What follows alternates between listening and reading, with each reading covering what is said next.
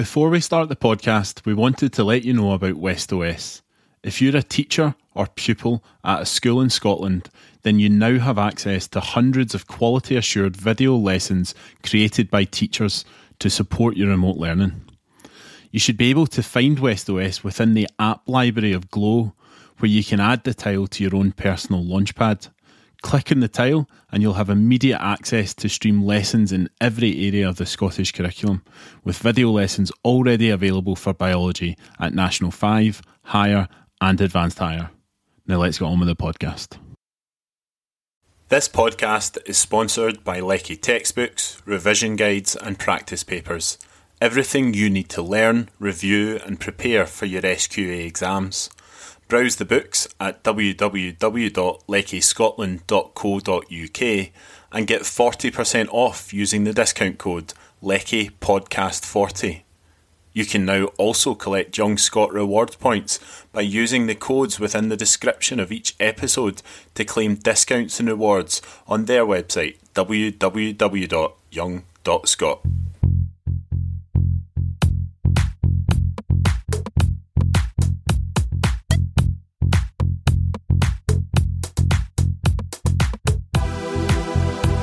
In September, we published a special episode with Professor Jason Leitch to discuss coronavirus and the introduction of face coverings in schools.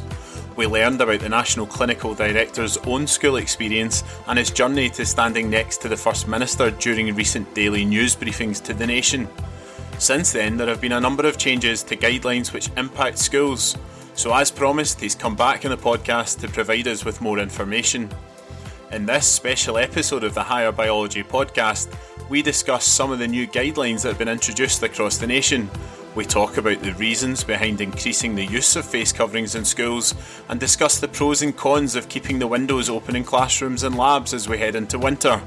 We will hear how confident he is that the Higher Biology exam will go ahead and even whether we can expect the Hampden Roar to return at Euro 2020 next summer. Jason Leitch, welcome back to the Higher Biology podcast.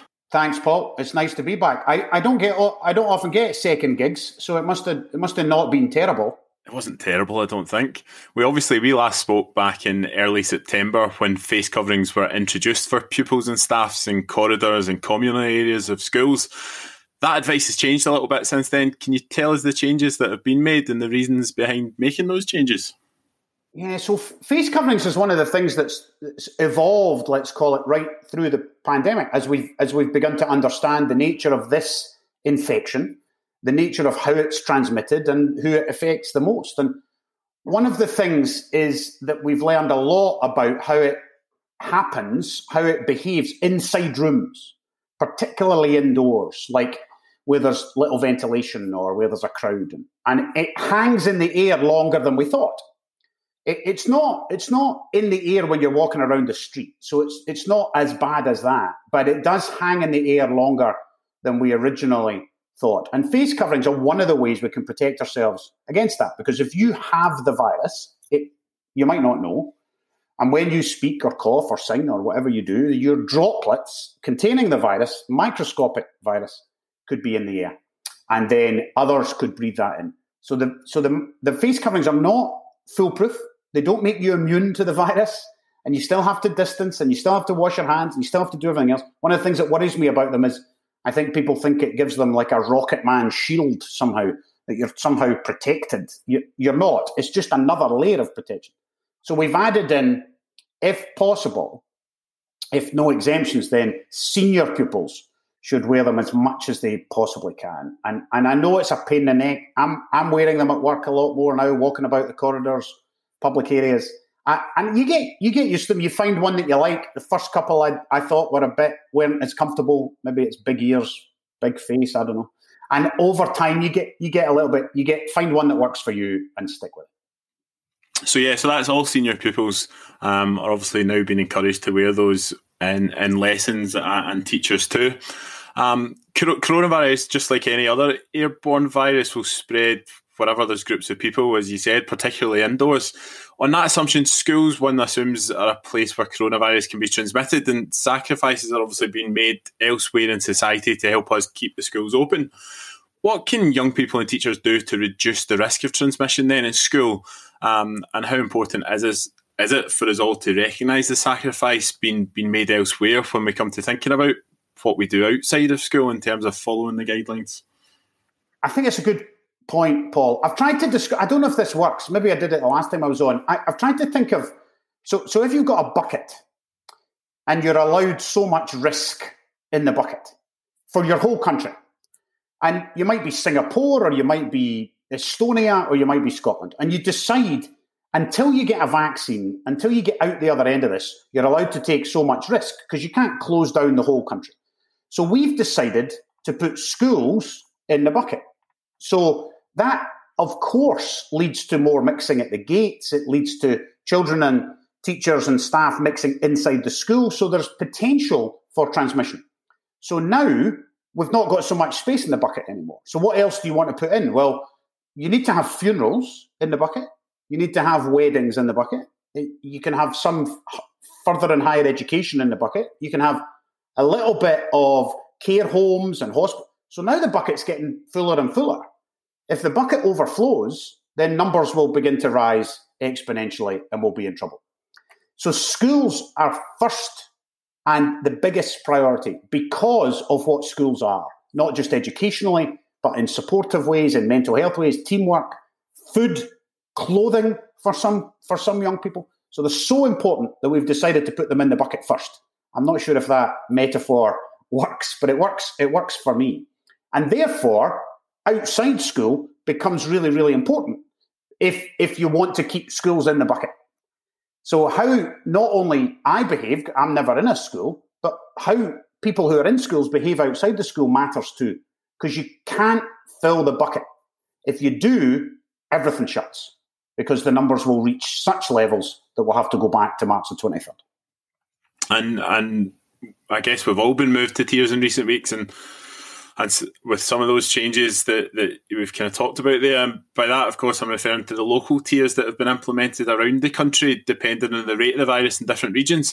Can you give us a sort of brief outline of the new system and what does that mean for young people in schools?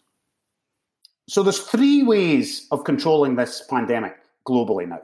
And remember, we're learning all the time. So this doesn't feel like it did in March. So you can lock down your country for quite a long time, get the virus to very low levels, and then stop anybody coming in. That's what New Zealand has done. It's what Australia has done. It's what the Faroe Islands has done.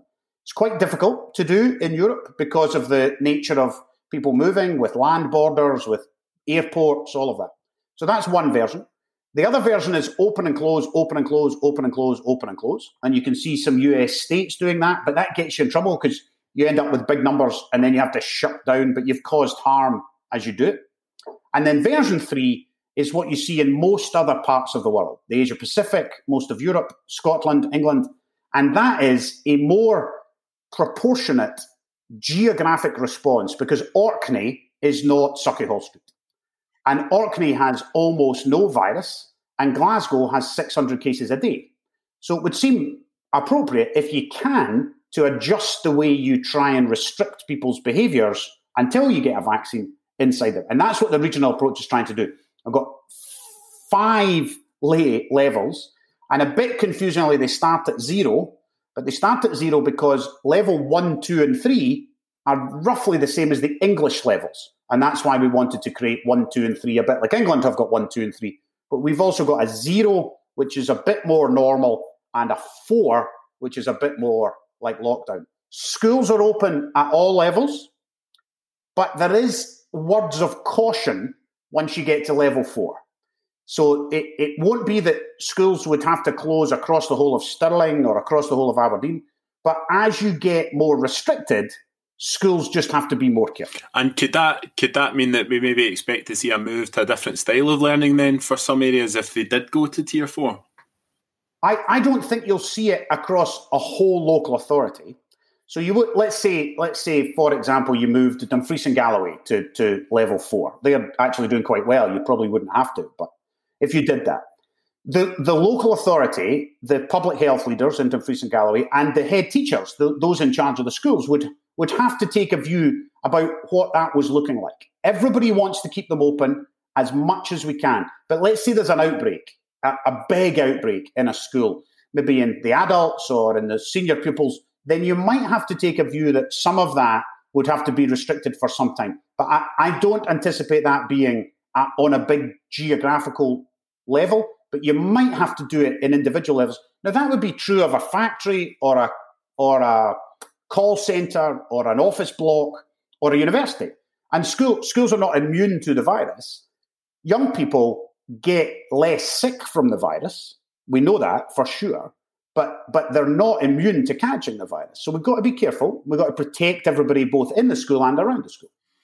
And I guess the original lockdown earlier in the year obviously has had an impact on the education of so many children and young people.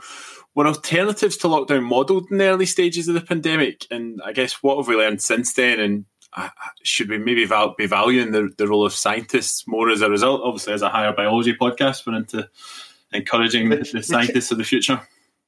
The challenge in the early days, Paul, was in February when we kind of learned of this respiratory virus, we didn't know. We didn't know what it was, what it caused, who it killed, who it hurt. And we didn't really know much about its transmission. So we've learned as we've gone. Now, we've learned remarkably quickly around the world, and the WHO have led that learning for us.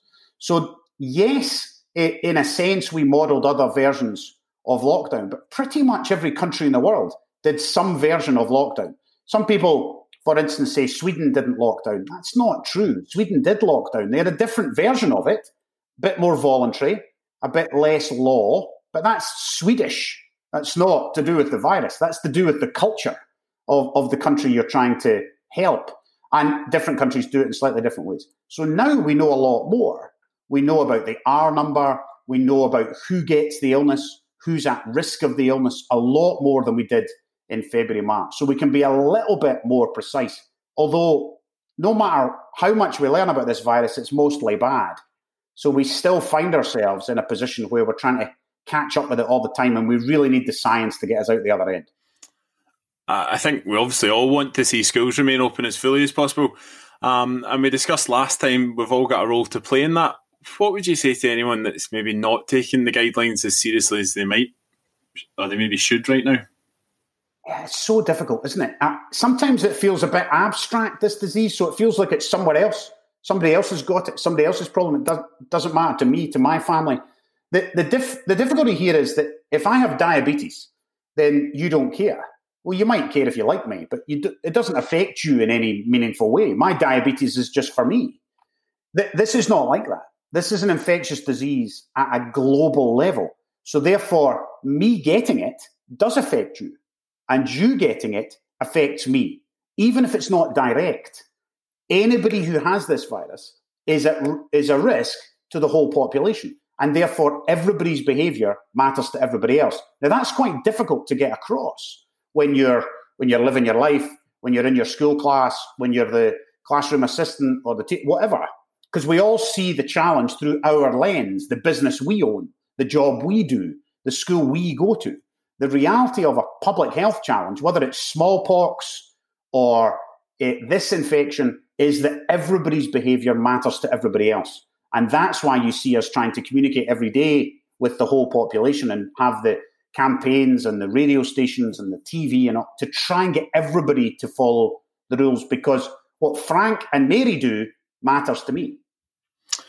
And we're obviously, as we head into winter, it becomes more and more important, and the temperatures are falling at the moment. We mentioned earlier on the crucial role that ventilation obviously plays in preventing spread of the virus. And we've been told that, I guess, since the beginning of the outbreak. What advice would you have for teachers and young people who are starting to feel the chill in the classroom and labs with the windows and doors open? Yeah, so I live with a teacher, and she's beginning to tell me that's becoming a problem, and she likes her radiators on. So the reality is that it's not an exact science. We don't know this amount of ventilation, this amount of heat. It's not quite as simple as that. We know the virus doesn't like ventilation. And we know the virus likes contained spaces that are enclosed where the air doesn't move, and it likes humidity and warmth. It makes sense. It can lie in the air longer. It can grow easier. It doesn't die as quickly. So you need some kind of compromise. Now, if you're in the Seychelles, that compromise might be slightly easier than if you're in Elgin. So we want some kind of ventilation. So even if that's temporary, so opening the windows for a spell and then closing them again is better than nothing. Opening them at breaks and lunchtime, better than nothing. Having them open all the time is, of course, the best, but we can't have everybody wearing gloves doing their biology study. So we need to be slightly careful. I did see some schools dispensing with traditional uniform, and buying everybody hoodies. That doesn't seem like such a bad idea, an extra layer. But we're not suggesting we should let the snow gather at the back of the classroom with the windows open. So we've got to be sensible here. But let's remember, the virus, it can get pushed out and get rid of with ventilation in the room. So if you can even temporarily ventilate classrooms when kids and adults are not there, then that's a good thing. Might cost us a wee bit more for heating, but I'm afraid that's one of the prices we're going to have to pay. I've now just got images of people building snowmen at the back of classrooms. It wouldn't be the first time. No, possibly not. The higher biology exams currently scheduled, I think, to take place on the 17th of May 2021. Given that Wales have announced in recent days that Welsh students will no longer sit equivalent exams, and John Swinney's comments this week around reviewing the situation in February again, how confident are you that young people will be sitting a higher biology exam at the end of this academic year? And where would you expect us to be in the battle against coronavirus in February to allow John Swinney to take that decision confidently? Yeah, I'm relatively confident, but you're going to play this back in May, aren't you? And just when we cancel it, and you said you were confident. So there's been quite a lot of good news this week. Right? I mean, there's a lot of somber news too. So maybe 300 people lost their lives. We've had 1,200 infections a day. So there's a lot of bad news. But there's some really, really good news, and that's around the vaccination. So the first vaccine looks as though it's coming in December, which was unthinkable just a couple of months ago. And it looks as though it works, which is the key. And that we shouldn't take that for granted. So there are 250 vaccines in development, and this first one out the traps seems to work. Now, we don't know if it works for everybody, and so there's a lot still to do. So people shouldn't get overexcited. But by February, we will have vaccinated some of the population, not everybody, not the vast majority of the population, but we'll have vaccinated high-risk groups by then. And by May, we would hope to have got to not everybody, but getting there. That would be in a phase where we're trying to vaccinate even the low-risk people and younger people with this same vaccine. So I'm hopeful that we'll be in a better place in February than we are now. I don't know that for sure. And an even better place by May. I understand that why the decision makers have decided let's concentrate on hires and advanced hires and do coursework for for National 5 and National 4 and these other levels. I think that was the right thing to do, to allow focus on trying to get to these such crucial exams. And those higher kids and young people didn't sit exams last year, of course. So it seems about the right balance to try and get those hires done. But there is always a chance they won't happen. So coursework seems to me, and I'm sure you're telling this to your classes, coursework seems to me to be important every year, but this year might be slightly more important than previously. Absolutely, and I think every teacher in the country will be supporting that message. Regardless of the circumstances, we should really be hoping that young people are doing their best on an ongoing basis and an ongoing assessment at all times throughout the year, as we would hope for every year. It's just maybe at the forefront of our minds a little bit more this year. Maybe a little bit of an extra incentive. Yeah, I think so. I have to be honest. I was never a great fan of coursework. It is a long time ago, but I was never a great fan of coursework. But of course, I would, if it were now, I would put my head down and work hard. Yeah, I don't think there's any chance that anybody wants to be leaving it late this year. With getting back to the course itself, within the Sustainability and Interdependence unit of the higher course, and actually within the Life and Earth unit of the National 5 course, we look at human pressures on the environment. Current scientific thinking suggests the virus jumped from bats or possibly pangolins to humans. which seems like quite a difficult thing for any virus to do. Can you explain what it is about the virus that allowed it to make that jump? It's actually not that difficult. It's actually quite common. So there's a committee in the UK, and every big country has one, and it's called NERVTAG. Sounds like something from a James Bond movie. It's the New and Emerging Respiratory Virus Threat Assessment Group, NERVTAG. Now, here's a little secret. I didn't know it existed until about January of this year. And there are about 3,000 new infectious agents a year in the world. Some of them come from animals, some of them come from humans. We don't know where some of them come, but something happens, a mutation or something happens, and NERVTAG looks at them, along with the WHO and the version in America and the European CDC and all these groups. And it's very unusual for them to tell anybody, because most of them just die off or don't cause any trouble, or they just tell the vets because they infect the animals or whatever. And then very occasionally you get one like this. And this one, we'll probably never know exactly where it came from, but it came, we think, from what they call a wet market, which is a market that sells livestock in China. And the most common route in those transmissions is bats or pangolins. And if you look up a pangolin, it's a kind of scaly-looking reptile. And they are sold for medicine.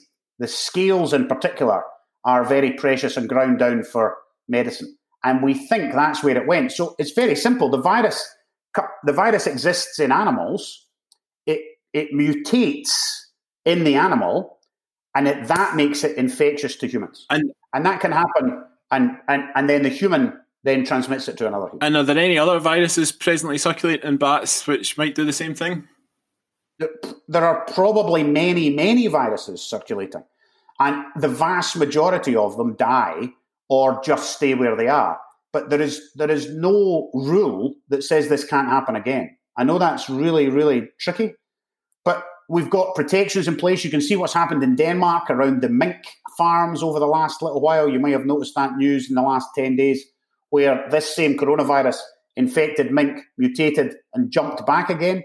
So there's all kinds of environmental challenges here about the farming of animals, about the sale of animals, about how we interact with the ecology of the world, that are really, really important to study and consider to both help with this pandemic, but also to prevent future pandemics. So I guess the next question is the fact that human pressure on the environment is causing bats to seek new habitats a factor in the increasing frequency of SARS-type viruses like coronavirus? So that's one for you rather than me, probably. I'm not sure if there's evidence of that. There is evidence that the way we behave around animals makes it more or less likely. So that there is no risk, for instance, of it presently in wild mink. So Scotland has a few wild minks in the forests that stay away from humans and don't come anywhere near us. And there's no suggestion that they are any risk at all in terms of infection to humans. However, if you farm 17 million mink in your country, then there is a risk because they interact with humans much more. It's farming, so therefore there's many, many more interactions with human beings, and that's where the transmission happened. So your fundamental point is correct. Human interaction with nature, however that might be, is absolutely crucial. And it's an important subject for young people to study because they're going to have to help us out the other end of this, whatever that might look like. And I guess the hope might be that when we have that joined up thinking that you know, the Scottish government, the UK government, and in fact, of course, governments across the planet start to take a closer look at sustainability and the environment and our interaction with the environment. And you can see why that has to be a global response, not just an individual country response, because the nature of this pandemic has taught us that global travel, which is going to come back, there isn't any question about that. You need it for global commerce. You need it for import-export. We don't grow pineapples in this country. The pineapples have got to come from somewhere, and we make a lot of the penicillin for the world, and that's got to go somewhere. So the nature of an infectious agent that can spread through global travel makes the ecology in every country important to Scotland or important to Somalia. So you've got to answer these questions on an international level, not just on a national level. Sticking with the global travel theme, we spoke last time about your close working relationship with Nicola Sturgeon and the Cabinet. And in recent weeks, the First Minister has confirmed that Santa Claus is of course, a key worker and will be allowed to work this Christmas. But what can the rest of us expect, do you think? Well, we've been through a number of major annual rituals, haven't we? The tooth fairy is still working, just in case anybody cares. There's somebody, one of my colleagues on Twitter is in touch with the tooth fairy for our young kids. So tooth fairy has PPE. Santa and the elves have PPE delivered from our procurement centre, all sorted. So Santa and anybody around Santa is absolutely designated as a key worker. What we do now in these few weeks will help us to get to what Christmas might look like. Now, I don't think anybody thinks Christmas will be normal. Christmas will be as it was in 2019 or 2018. So there will have to be caution around Christmas of some kind. We just don't know yet what that caution will look like. But I'm very keen that we get families together as much as we possibly can. But it would seem sensible that people thought about what that might look like. And we're not going to probably be able to travel to see your family in Australia or our family in America if you have people there. So Christmas is going to be different. But it's very important, and I did say this, even though the newspapers covered the bit that sounded as though I was cancelling Christmas. Nobody can cancel Christmas. Christmas is not cancelable by a virus. But equally, the virus won't take Christmas off. So you've got to be cautious, even over a big holiday period. I'm not sure if you get asked this very often at the daily briefings, but what will you be asking Santa for this Christmas? A quicker vaccine is of course the right answer. But I also need a new MacBook if that's in Santa's backpack or sack or however he brings things to my house. But in terms of the pandemic, vaccine and kindness are the two things, and that might sound a bit of a cliche, but I think one of the things that's impressed me about community in schools, in colleges, and in just society around the country in Scotland is, in the main, it's World Kindness Day today. That's why it's in my mind.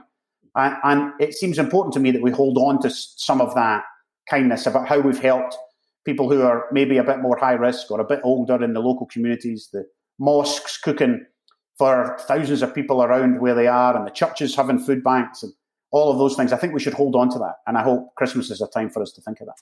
And some might suggest that Christmas came early for Scotland last night as we qualified for our first major football tournament in 22 years after the Scottish men's national team beat Serbia in a dramatic fashion after a penalty shootout.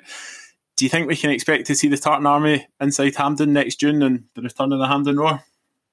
I really hope so, honestly. Somebody suggested today that I should be outside Hampden vaccinating the 50,000 as they go in.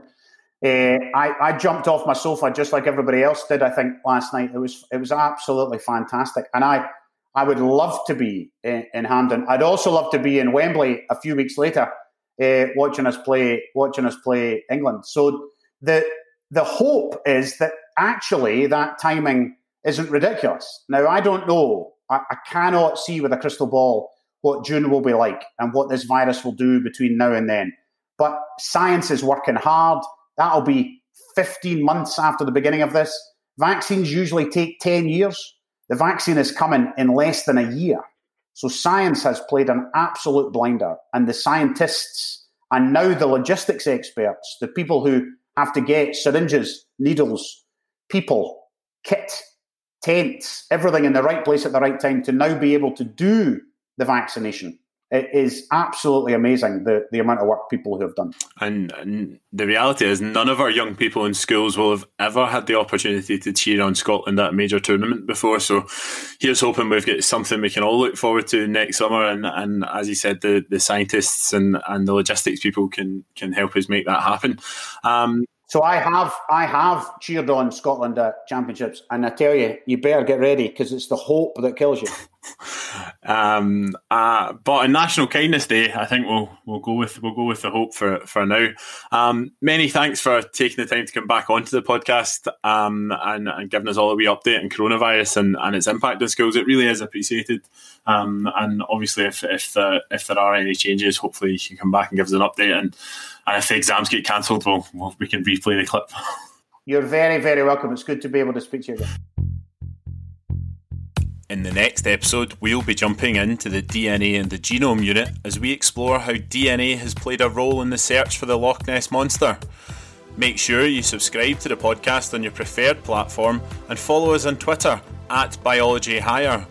And remember, you can get 40% off all Lecky textbooks, revision guides and practice papers using the discount code LeckyPodcast40 online at www.leckyscotland.co.uk.